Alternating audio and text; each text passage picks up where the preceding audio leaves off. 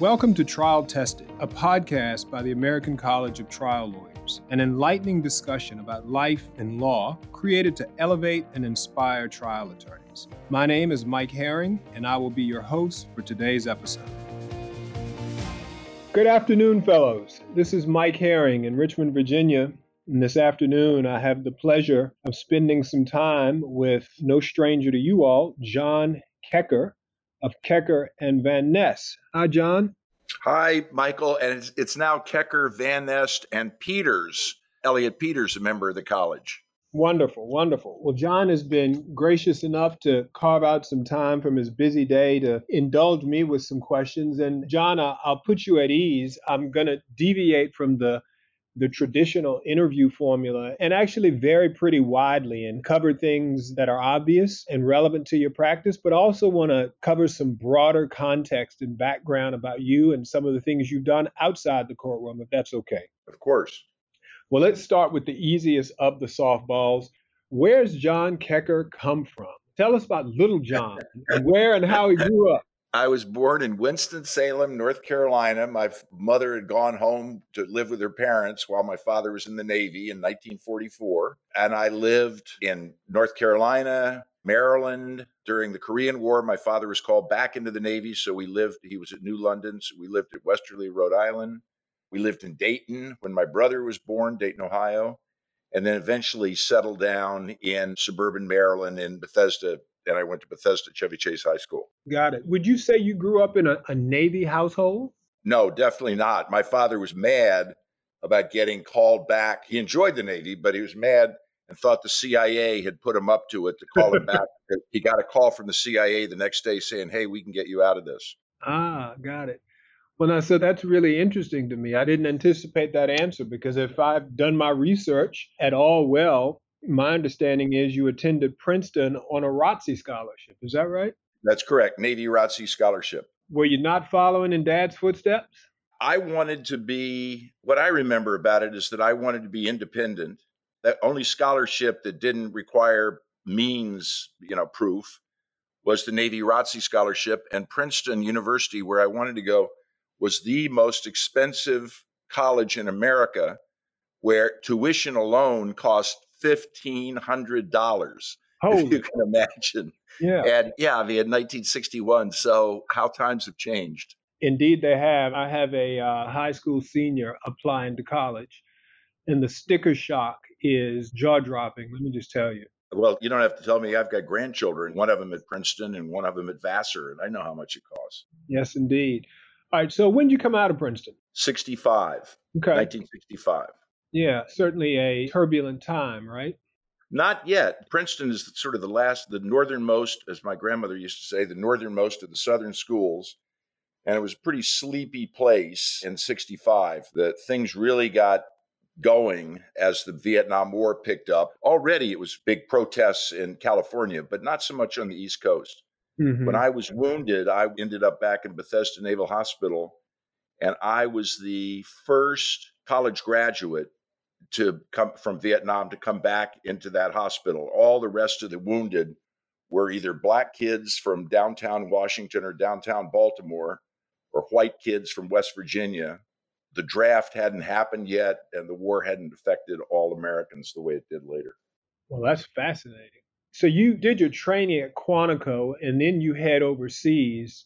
Where were you in country? And you'll have to forgive me. I'm a bit of a movie file, right? Vietnam and war movie file. And so I at least know that term, in country. Right. That's good. The saying is that wars are the way Americans learn geography. But anyway, I was wounded in the first Marine operation right next to the DMZ, the demilitarized zone. But before that, we were in the middle part of Vietnam. But mostly I was fighting in I Corps, which is the northern part of South Vietnam, where the Marines were.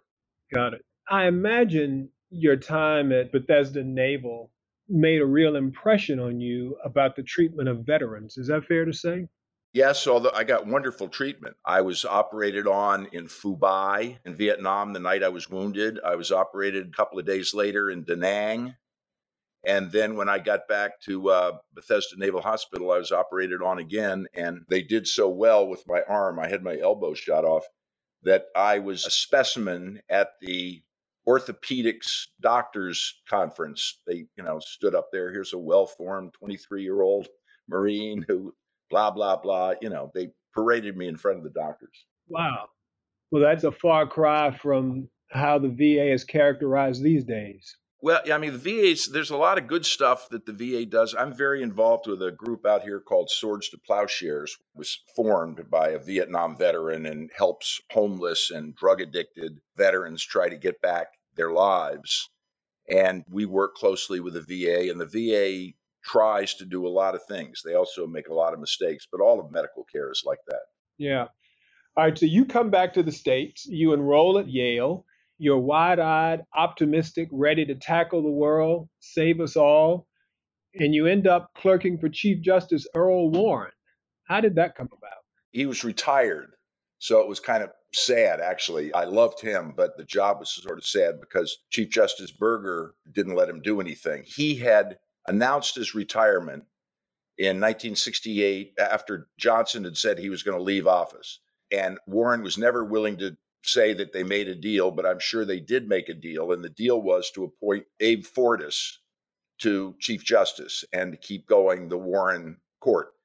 And instead, Fortas got in trouble over the summer over some small thing and couldn't be confirmed as Chief Justice. And then the Republicans refused to have another vote on who's going to be the Chief Justice until the election. Nixon won the election and appointed Chief Justice Burger. And Burger hated Warren and Warren hated Burger. So Burger didn't let Warren do all the things that he was hoping to do, which would be involved with the administrative office and do environmental things and probably sit on some circuit cases. So he was pretty bored. He was 80, but he was pretty bored. Yeah, I'm sure he was still pretty sharp, though, right? He was very sharp. Yeah, very sharp. He was writing his memoirs. He wrote a book about civil rights. One of my favorite memories was helping him. We were writing a book about the Bill of Rights, how important they are. And we got to the part in the Fifth Amendment about the grand jury, and we couldn't think of anything to say about how good it is, because it's not. It's prosecutor's tool. I've done a fair amount of criminal work in my past on both sides of the courtroom. And I note that you were a federal public defender in the Bay Area in the early 70s. Yes, from 71 to 73. It was when the public defender was just starting out here. Yeah. When I read that, I had to pause because I was not aware that federal public defenders existed that early on. Well, they didn't. We were the first, I think, one in California. And the assistant federal public defenders were well paid. We got $11,000 a year. That's another thing that I look back on. We had a hell of a time because the prosecutors were still doing all kinds of small cases, bank robbery cases, drug cases. And I tried about 30 cases in 2 years. Some of them long, but mostly really short cases. You try a bank robbery case in 2 or 3 days. Sure. I was a state court prosecutor, both on the front line and then elected. But to your point, I mean, just scores of small cases over the course of a year. Yeah. And you just get to hone your craft, if you will, day in and day out. I considered it a real treat. So let me ask you this, though, right? Because I'm sure our audience, at least our audience outside of California, is dying to get a sense of what the Bay Area was like in the early 70s. It was wild. I mean, it was really wild. The zebra killers, there was the Zodiac murderer. I had these cases where a bunch of Berkeley students from Iran had assaulted the consular official who worked for the Iranian government. And so we had this great trial with all these revolutionary things. There was another, Venceremos. I represented a lot of Black activists, later on represented Eldridge Cleaver after I was in private practice.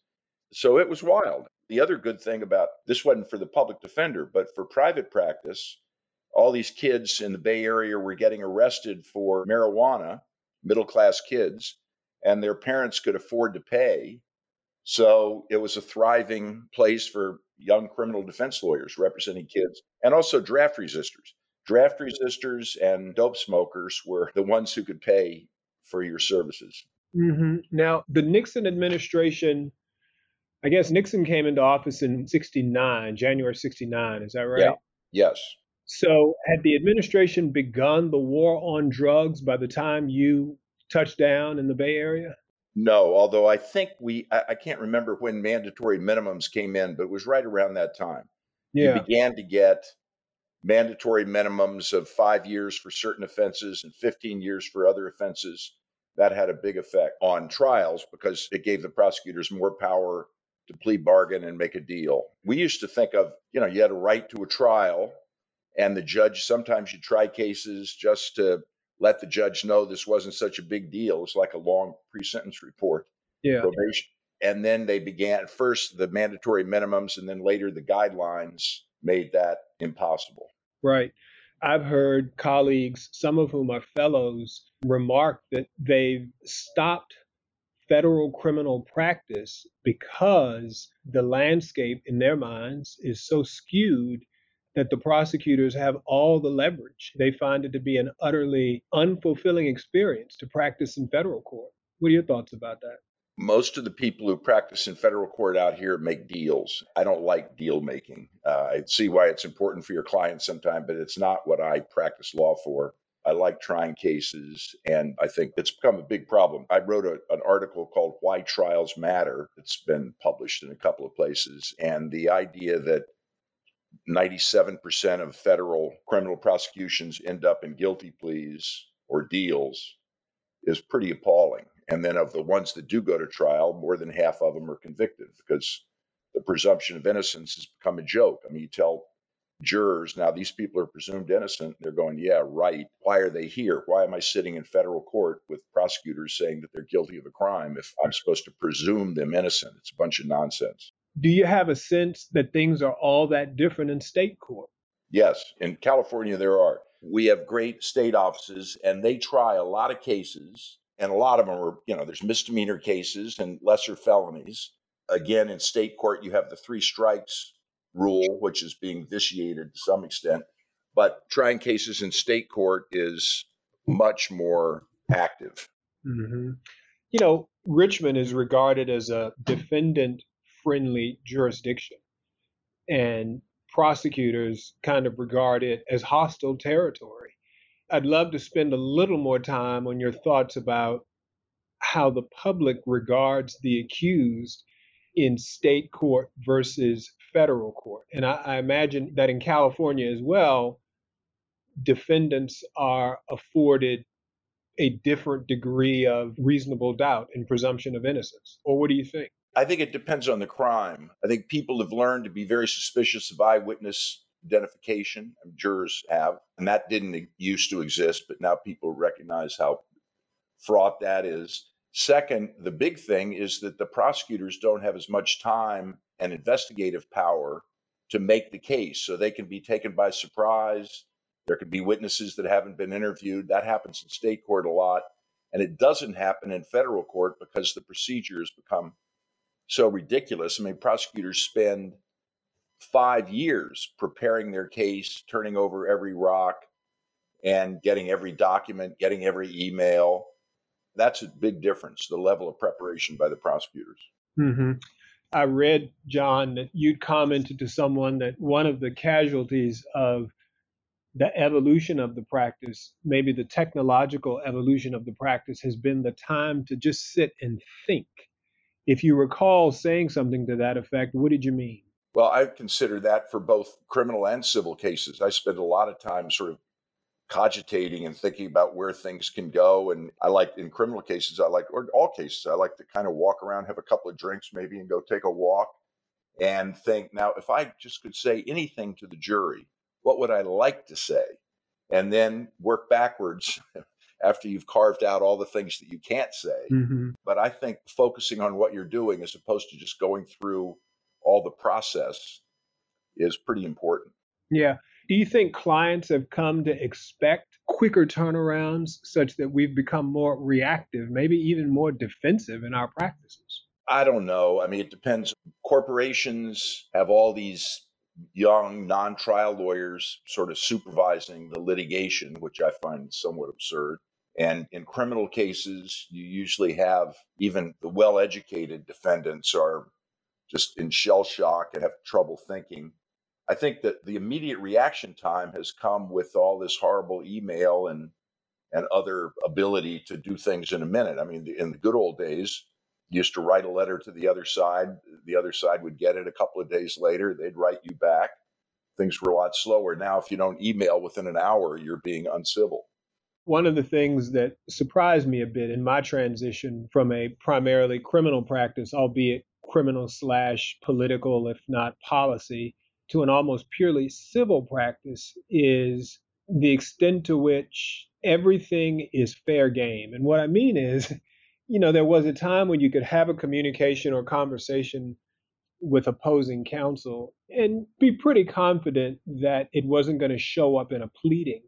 And my sense is these days, you better be willing to acknowledge or own whatever you say and how you say it, because it's all fair game. Have you had any experience with that? Sure, of course. I mean, yes. And it's a function of litigating against people who you've never litigated against before and will probably never be against again, and never developing a relationship except in that case. If you had to, and this was true in the public defender's office, if you had to go back to that opponent in multiple cases, you would work out rules of civility for your own self-protection.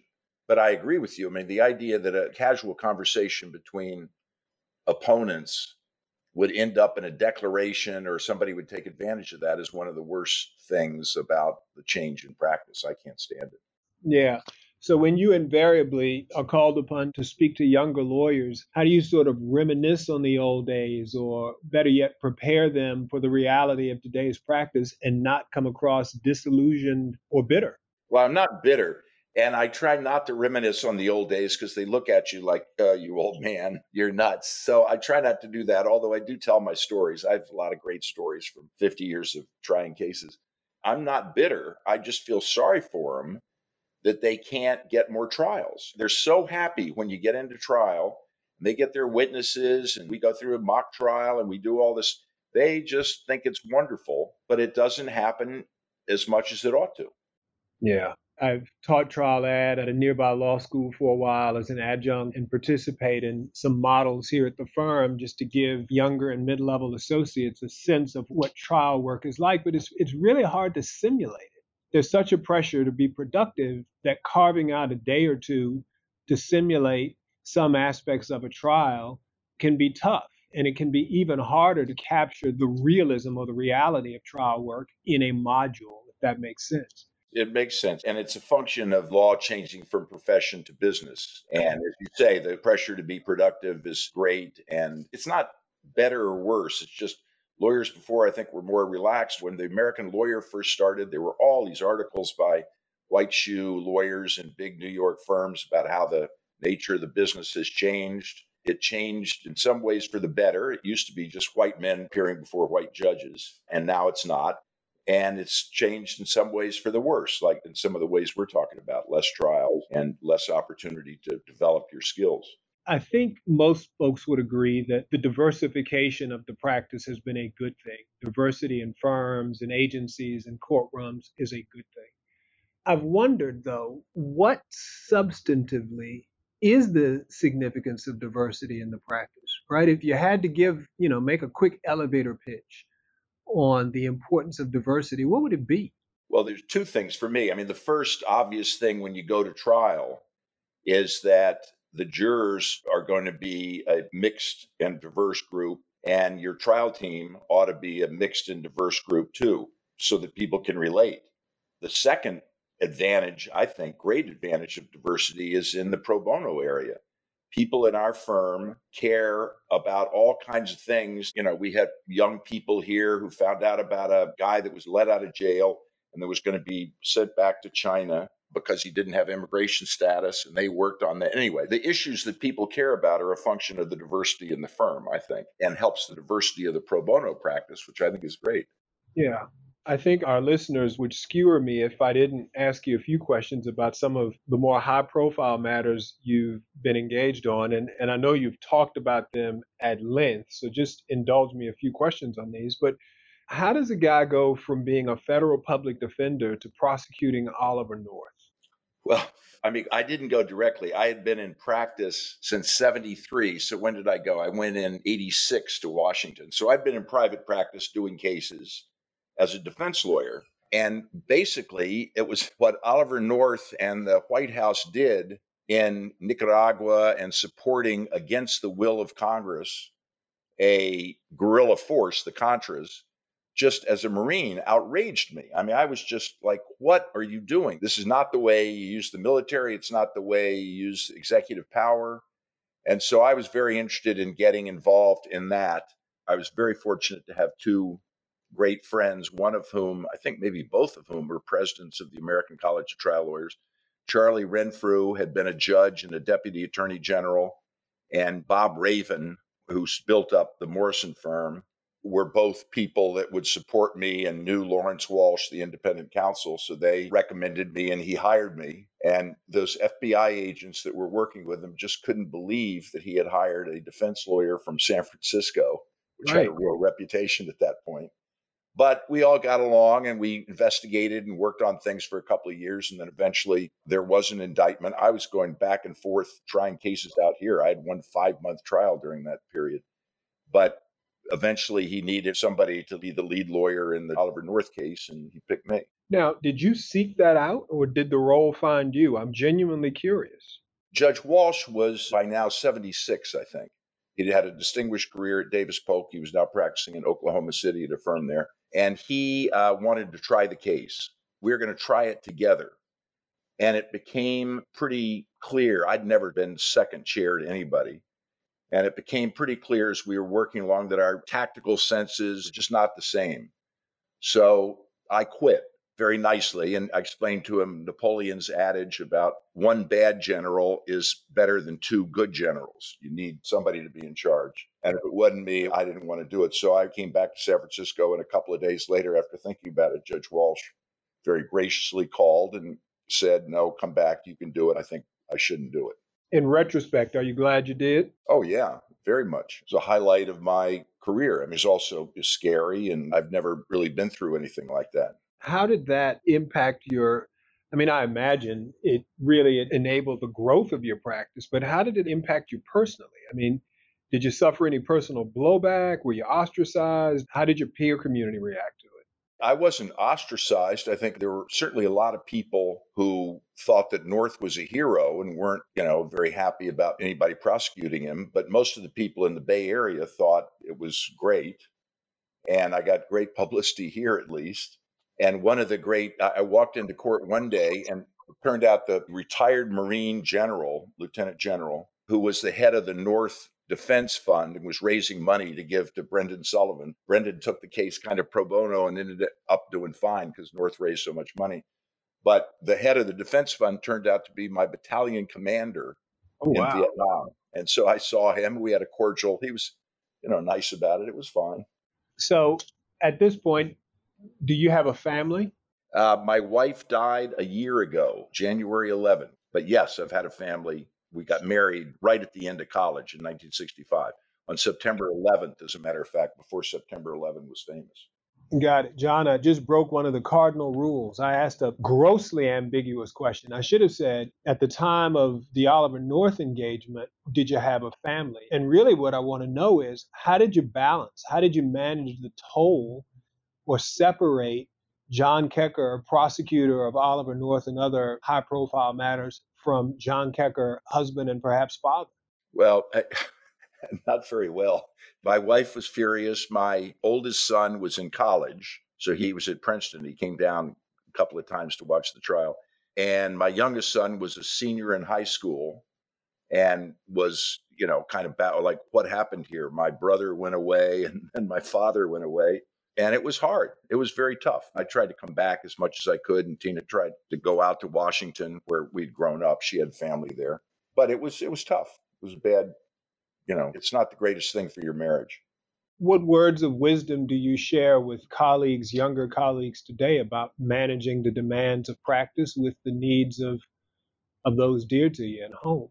I don't have any words of wisdom. I think it's terribly important. The best thing that you can do in your life is to have kids. And if you're not involved with your kids' lives, then you're missing one of the great joys of life. And the time you're really going to be involved with your kids is when they're at home, they're young before they go to college. After that, they get much more independent. So, it's tough. But Tina and I were pretty connected. We'd been dating since senior year of high school, and we dated all through college. And so by the time she died, we'd been married 55 years. Congratulations. And forgive me if I missed this, but was Tina at Princeton with you? No, Princeton was all men, or all boys. I can't call them men. We were all boys. It was an all-male school, and Tina went to the University of Maryland, but she spent a lot of time at Princeton. So yes, she was at Princeton with me, but she didn't go to Princeton. She was unofficially at Princeton, right? Exactly. All right, so last question on your tour in DC. Did all that time around policy makers and office holders not inspire you to public office? Oh, I had gotten that out of my system. I was a John F. Kennedy acolyte when I was in high school. And then in 1977, when I was 33, so this is years before the Washington thing, I ran for supervisor in San Francisco. And it was the first time they had district elections. And the other people that were running was my good friend Harvey Milk. He sort of taught me how to campaign. And Dianne Feinstein was running in District 2. I was in District 3. And Dan White, who ended up murdering Moscone, and Harvey Milk was running in District 8. So we were all campaigning. And when I finished that process, thank God I lost by about 1,000 votes. I had realized that I just was not for politics. I didn't like being nice to people. I didn't like having to watch your tongue. I didn't like much about it. And that cured me. I was never tempted to be in elective politics again. I still like to do public service and so on, but not elective politics. That's quite a roster of personalities. Harvey Milk and Dianne Feinstein. Yeah, I mean, man. Yep. Those are the old days. That was before Dianne was mayor. Right after I ran in 77, 78 was when all these horrible things happened in San Francisco. This guy, Dan White, killed the mayor and killed Harvey Milk in City Hall. Then right after that, Jim Jones with the People's Temple all committed suicide in Guyana. It was a crazy time in San Francisco. So when you talk to anybody, but particularly students, and they ask you about your career and the trajectory of your career, how do you distinguish yourself as a trial lawyer from John Kecker, the litigator? And so really at the heart of that is, what's the difference between litigation and trial work in your mind? Litigation is the whole process, writing requests for admissions, interrogatories, meet and confer, all that stuff, which I hate. The only part of being a lawyer that I really like is preparing for trial and trial. Mm-hmm. But something tells me you don't shortcut on preparation. No. Preparing for trial preparing is the key to being an effective trial lawyer. There's no question. We had the example of F. Lee Bailey come out here to try the Patty Hearst case, which he was a famous lawyer, big shot, and he just screwed it up royally because he didn't prepare and he didn't work very hard. If you don't prepare and you don't work hard, you're not good, period. Yeah. So do you think that a real high level of competence as a litigator or as a trial lawyer can give one a false sense of confidence that he or she is competent in the other? Yes. Yes. And in big firms, you see all the time the need for a senior lawyer who has been hired by the client and really hadn't tried cases much in years is examining people based on scripts written for him by younger lawyers. I mean, just standing up there and reading questions. It's a joke. I mean, it must make you cringe, right? Bad lawyering makes me cringe. One of the things I do tell lawyers is the thing to do if you have any kind of nervousness or worried about your competence, just go down, especially in state court, go down and sit in the back of the courtroom and watch lawyers, and then you'll get confidence because most of them are so bad. How do you allow for less than ideal judging? Well, most of the judges are less than ideal, and you've got to figure out they're your audience, and you've got to figure out how they work. And so you try to get as much intelligence on them as possible. Certainly you learn in a big litigation or a big civil case where you're before them over and over again, you begin to learn them and they learn something about you. But they're the judge and they're the ones you have to persuade. And so you can't just sit around complaining about how unprepared they are or how they won't pay attention or whatever. You got to figure out a way to work with them. And I imagine you have the same sense with jurors, right? I mean, you get a read on a jury and you pick the jury and it's not the jury you'd hope for, but you got to roll with it, right? You got to roll with it. But jurors are much tougher because you don't know what they're thinking. I've had amazing experiences with jurors where after the trial was over and after I talked to them, I realized that they just weren't who I thought they were as they sit there quietly. I really love judges who will permit jurors to ask questions so that you can get some kind of insight into what they're thinking or what they're paying attention to. So, how many times in trial, John, or how often are your instincts correct about what a jury's going to do? I think pretty often. I'm not surprised very much. One of the worst things in the world is losing a case that you should have won. And that can happen, a mistrial or something can happen with one or two bad jurors. But it's not so much the jury. You watch the jury, you watch the body language, you watch this and that. But it's more kind of giving them the credit for being reasonable people and trying to do their job. And then think about how the case has gone in and what would a reasonable person who wants to be responsible, what would they do with the evidence as it's come in? And whether or not it's come in well or it's come in bad or, the tough spots. Mm-hmm. So when you're in the moment, when you're in trial, how do you avoid tunnel vision? In other words, how do you maintain your self-scrutiny? That is the ability to evaluate what you're doing and to gauge how it's being received by the jury. It almost sort of requires you to step outside of yourself and watch the trial, right? I think that's right. Exactly. And not listen to other people who said you did great or listen to the press who said you did bad or whatever. I mean, not be trying the case to somebody other than the jury. Yeah. And to keep up with what's happening, you've almost got to be of two minds. You've got to be the John who's at the podium or in the well of the courtroom, engaging with the witness, the judge, and the jury, and then the John who's observing it all and keeping track of how things are going for better or for worse. And that's what makes it interesting and such a challenge. I think it's wonderful. And you've got to keep control of your fear and anxiety. Fear just dominates the courtroom. Jury's afraid of screwing up, and the judge is afraid that he'll look bad in front of everybody, and the prosecutor's afraid of losing, and the defense lawyer's afraid of not doing a good job, and God knows the defendant is terrified. And you got to control that fear to be able to do your best. Is it fair to say that even you experienced fear sometime? Oh, sure. I mean, of course, you're with somebody and it really makes your client, it's going to make a lot of difference to them. It's going to make a lot of difference to you and your colleagues about how you do in this case. You can't help but be anxious and I guess you can call it fearful, but yeah, I mean, sure. And if you're not, you're probably not paying attention. Sure. One of the things I've struggled with over the years is adrenaline. It just starts flowing. And if I'm not careful, it can run away from me. And years ago, I used to take Benadryl just to slow myself down at trial Wow. so that I wouldn't get so amped up and charged up in trial. Have you ever dealt with that? How do you manage the adrenaline? I haven't thought about it that way. And I certainly have not taken Benadryl. I think that's a riot. That's good. But yeah, I mean, you can't get overly amped. The way you present is going to be a tremendous influence on the jury. If you look crestfallen and beaten up, they're going to think that it's really scored. If you look too amped up and excited, they're going to think things about that. I've had it more than once. It's usually senior lawyers haven't cross-examined anybody in a long time, and they've forgotten that the jury doesn't hate the person and all of a sudden they get up and begin to attack the witness.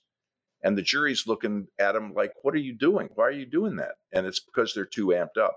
What's your thought on that? Do you find that you get more out of a witness sort of approaching from an oblique as opposed to head on, that less confrontation is generally more fruitful? What do you think? No, I think it depends on the witness. If it's, a little old lady, if you start attacking a little old lady, that's a joke. I mean, you're a fool. If you have some snarly cooperating witness who's trying to dump everything on your client and you start beating him up, people will understand that if he deserves to be beat up. I mean, you just got to beat him up, though. You got to be effective. You can't just snarl at him. Mm-hmm. So I think it depends completely on the witness. I want to stay on this theme about the dynamic of trial. How important is it for the focus to be on the lawyer at trial? In other words, have you found over time that it is inured to your client's benefit or detriment for you to draw attention to yourself? I think it's pretty important to draw attention to yourself in the sense that you are the representative of your client. To the extent that you're trying to persuade people to vote for your client's position, then how they feel about you is important. And then that's the other part, is that I like to, if I can, be the focus of everything. Do the opening, do the critical cross examinations, critical direct examinations, and the closing, because you are representing the case. You are the case. Mm-hmm. And so failure is very, very personal. When a jury comes back and votes against you, I take it personally. Yep. I think that makes sense. If you had the chance to do it all over again, would you do it all the same way? No, I don't have any regrets. I've been very lucky and I've been very fortunate, and I'm surrounded by really good people, which has made my life as a lawyer a lot easier. And I'm just grateful. Yeah, wonderful. Well, John, I appreciate this. I know you're busy, and this was a lot of fun. I could spend another hour on here with you easily. Thanks, Mike. That was great. Thank you. I enjoyed it. My pleasure. Thank you. Thank you for listening to Trial Tested, a podcast by the American College of Trial Lawyers. ACTL is dedicated to maintaining and improving the standards of trial practice, professionalism, ethics, and the administration of justice. Subscribe now to catch every episode.